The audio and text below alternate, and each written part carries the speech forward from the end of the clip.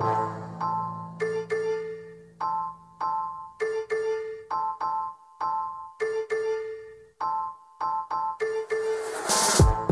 I'm Danny Stover, and this is Today in TO, a podcast that takes a look at the biggest stories in the city and connects the dots on what's going on. And don't worry, I'm not going to touch your precious dots. Psych, I sold them when you weren't looking. On today's episode, you'll get the details behind the Auditor General's report into the controversial Greenbelt land swap. And I say swap, but it was more of a private sale. Plus, if you want to celebrate Toronto and do everything you want to, great rhyme, I got a place for you to go. The exhibition is back, and it'll help us squeeze the last few drops of summer. That is all coming up on Today in TO.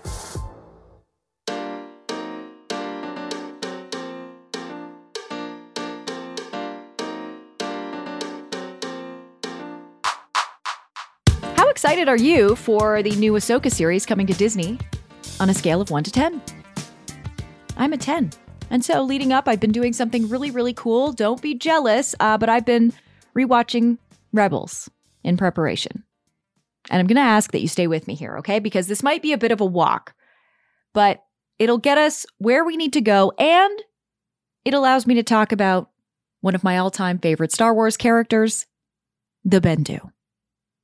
Okay, so you've got the Jedi. They represent the quote-unquote good guys. You've got the dark side, the Sith, they're bad. And then you have the in-between. And in Rebels, there's a character called the Bendu. And I love the Bendu. The Bendu is a force wielder. And they are neither good nor evil. They are the in-between, the everything and the nothing, the balance. Despite the Bendu's infinite wisdom and power, when asked to help the Jedi in a conflict with the Empire, he's like, nah, not going to get involved. And to try and convince them, one of the Jedi, Kanan Jarrus, tells the Bendu, look, you need to help us, the good guys, or you'll be destroyed too. And the Bendu sort of laughs, and at this point says, I am unseen, unknowable, like a rock in the river. And I have been thinking about that line all week long. And to be honest, one of the reasons I really fell so hard for Star Wars, but especially the animated series like Clone Wars and Rebels, is because the lines between good and bad are kind of blurred. You can start to see the cracks in all of it. And you understand some of the intentions behind some of the characters you may have deemed good or evil. And at the end of the day, when you mess with the middle, the in-between, the all-knowing and the unknowable, like the environment, for example, you may be unleashing terrible consequences that will wipe out both good and bad, leaving nothing behind.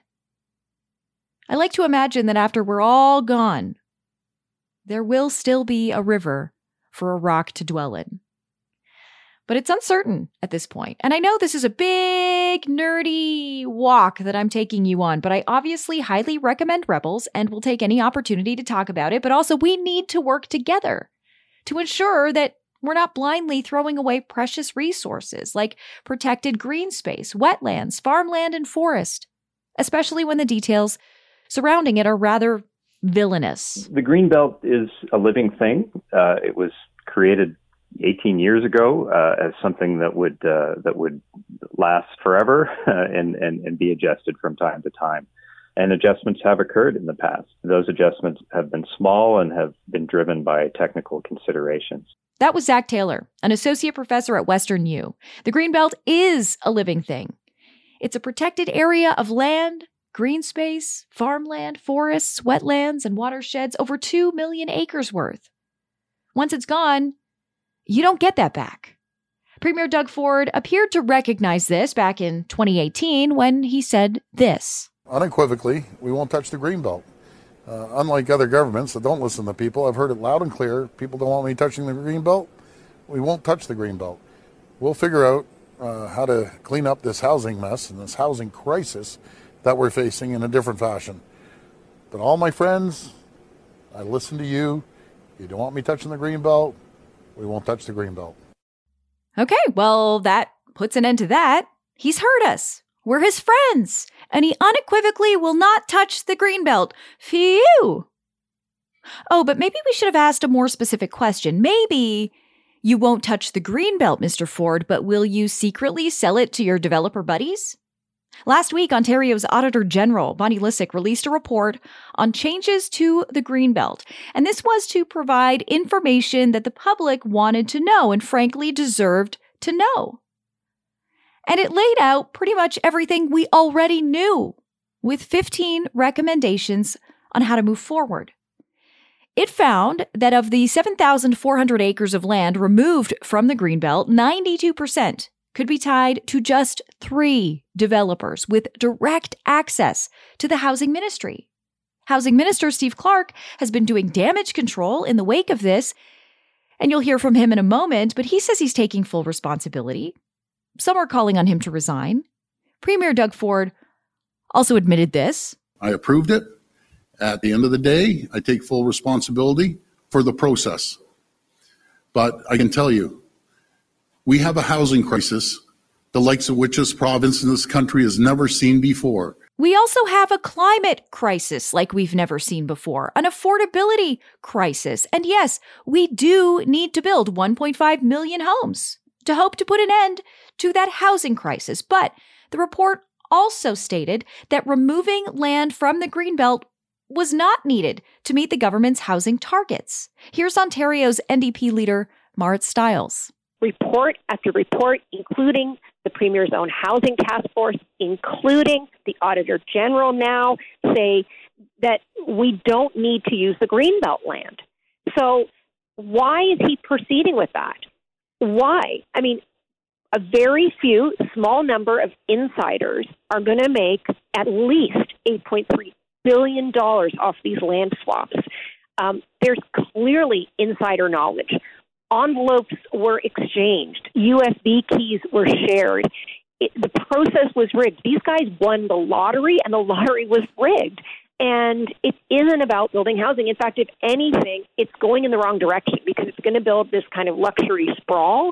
It's going to cost us all more in the end to service those areas when municipalities, we can rezone, repurpose in existing boundaries and make better housing faster. This government's going in the wrong direction, and I was really appalled that they didn't reverse course, which is one of the things the Auditor General and myself asked for. The report also found that 14 of the 15 sites were proposed directly by Housing Minister Steve Clark's Chief of Staff, Ryan Amato. 93 confidentiality agreements across multiple ministries were signed over the course of the project. This shows a lack of transparency, communication, and improper consultation. This is the process that everyone is apologizing for. The owners of these 15 sites chosen through the process could see a more than $8.3 billion increase to the values of their properties. There are absolutely no ethical billionaires. No one is able to make that amount of money in the amount of time we're on this planet without capitalizing off the work of others. And the other, in this case, is protected green space. Now, after this bombshell report came out, the housing minister, Steve Clark, made the rounds answering his own questions. Was the process flawed? Yes. Do we need to tighten up the rules around the process? Yes. Have we committed to implementing those 14 recommendations? Yes. And I think it's very important for our government and for me as minister to implement those recommendations as quickly as possible. And I've committed to that today in response to the report. That's kind of skirting the truth because weren't there 15 recommendations in the report? Here's the minister again on a different show. The final recommendation we didn't accept, and that was to start the process over again. I'm sorry that we rigged the process, but we won't start over because then we wouldn't reap any of the benefits. Oh, I mean, we need housing. Always back to the housing. I think Anakin Skywalker was right when he said, liar. We'll continue to pull this thread on the other side of this. Stick around.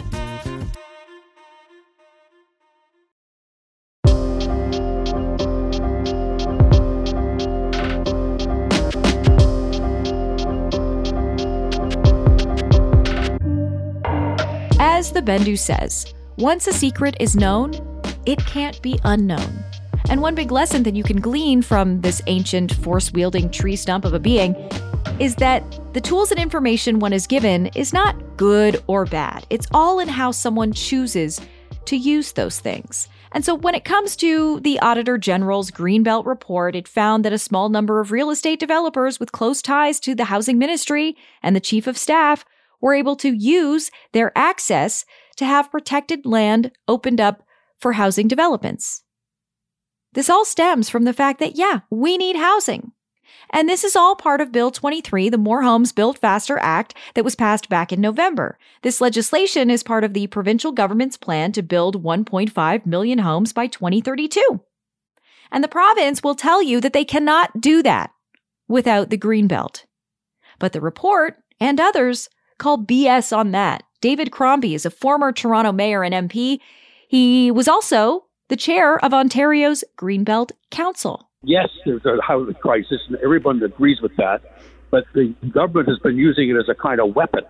The fact of the matter is, she says in her report, and she confirms what everyone else has been saying who knows that business, that there is no need to use land in the Greenbelt.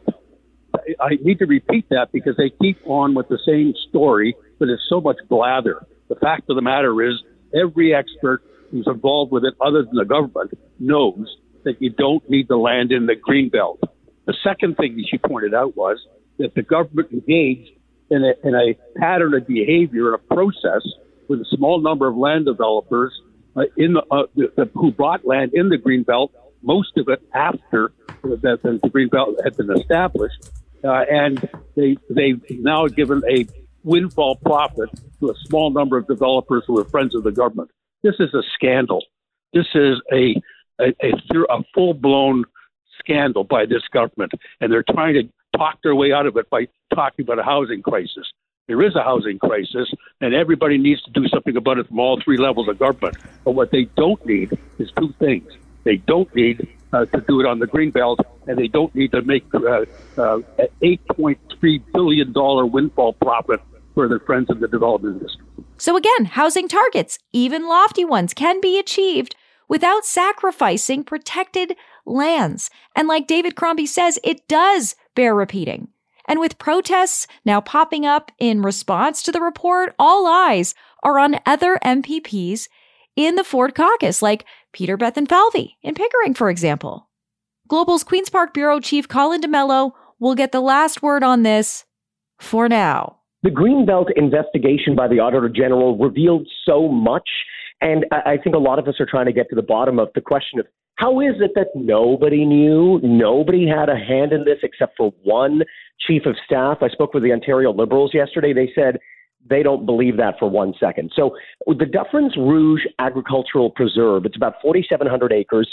It's in Pickering. It's in the Minister of Finance, Peter Bethlenfalvy's political backyard, so to speak. It's in his riding. So we wanted to know from him, what did you know, right? And I asked him point blank, do you have any conversations with developers to remove those lands from your own riding?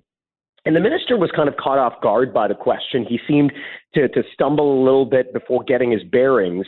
And, perhaps searching for the talking point, as most politicians do, that's somewhere in their head. He basically said, no, he didn't sit down with any developers for the removal of lands from the Greenbelt.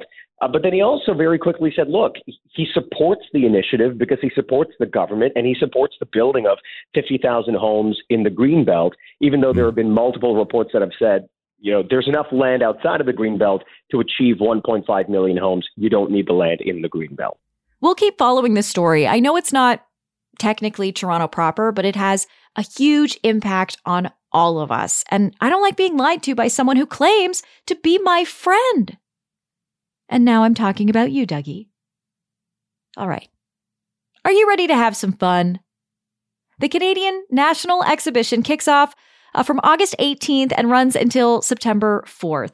Here is CEO Daryl Brown. I mean, there's not many places in this city you can pay $20 and have all of the events to choose from that you have at the X. It's still, I think, one of the cheapest ways to enjoy a day that you can find out there. So, I think people appreciate that and are really up for coming out this year. Having said that, it was a little touch and go for the CNE with the pandemic and all. We can't go to a bank and borrow money because our event is our event, but we don't own anything in terms of real assets, right? And so that we were in a pretty big hole. And so we did need to get that funding to get us to 2022, but we never doubted that people would come back. And it was almost surreal. I mean, people were at the end of the day last year exhausted, but still smiling. The CNE has been a summer staple in Toronto for a long, long, long, long time. And to tell you more, here's producer Glenn Burgonier. And yes, it does mark the end of summer usually for many people in Toronto, myself included. I personally remember always loving and hating the last day of the CNE because then you knew school was coming up. But for over 177 years, at least some form or other, the Canadian National Exhibition has been a centerpiece to many in Toronto. Well, let's go back to the beginning. Originally, in 1846, this was before Confederation, so just keep that in mind. The CNE was actually much more of an agricultural fair that made its way across the many small towns that made up Canada West, which, if you remember grade 10 history, or whatever grade we learned this in, it eventually became Ontario.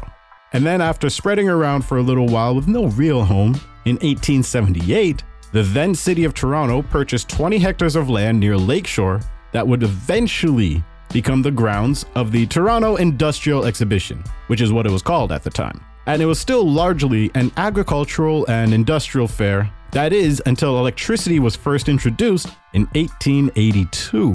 So think of that already. That's been just shy of 40 years.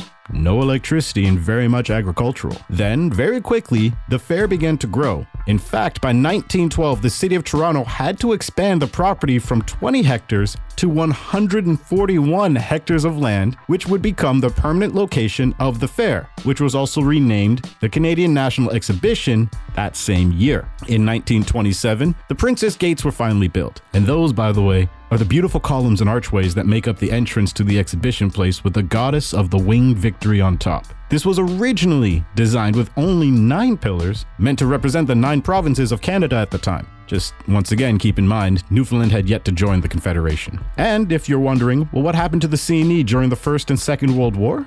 Well, not only did the fair continue as much as it could, the exhibition grounds actually became home to military detachments and would put on elaborate grandstanding shows presented to the soldiers and residents alike, usually with the themes of loyalty and victory, if not something plainly Canadian. But after the war is where we see the CNE really begin to take the form that we know it is now, as by the mid-50s, a larger American influence in regards to large fairs was beginning to become more evident, until eventually that bubble burst in the 1960s when the CNE really leaned into the consumer market and started to show off new technology. That includes the latest cars, the latest appliances, some of the very first computers, and other type of show-stopping feats. And this tradition, by the way, still exists to this day. And then, well, let's jump ahead a little bit more. Let's say about 30 years. Because by the 1990s, the Canadian National Exhibition had become Canada's largest fair, and the 5th largest across North America, I might add, and saw roughly 1.3 million people a year enjoying the many sights, sounds, and smells and tastes that the CNE offers. And now, being expanded to what it is today, the exhibition grounds don't just host the CNE every year, but they actually have set up the Enercare Center, the BMO Field, the Coca-Cola Coliseum, the Beanfield Center, and Hotel X, all on top of that one place that houses the CNE. Let's be real though, it's better known as the X. Okay, I have a little exhibition story. You'd never believe me, but I once met a pre-NHL Jason Spezza while giving out free Toronto Star newspapers as part of a random ringette fundraiser at the main gates, and we traded hats. Mine was an Olympic hat, and his was a Maple Leaf hat, believe it or not, that my dad ended up wearing to the point of no return. But the point is, we should have traded numbers. I'm teasing. It would have never worked out. Me in Ottawa? Of course. This podcast is brought to you by 640 Toronto and features audio from shows across the Chorus Entertainment Network. My name's Danny Stover. Today in TO is produced by me, Glenn Burgonier, and David Spargala. Amanda Capito and Chris Dunner are advisors to the show. Make sure you follow us so that you never miss an episode. We release them weekly. And there's no harm in going back if you've missed a previous one. I won't tell. Till next time, have a great week. We'll chat soon. Bye.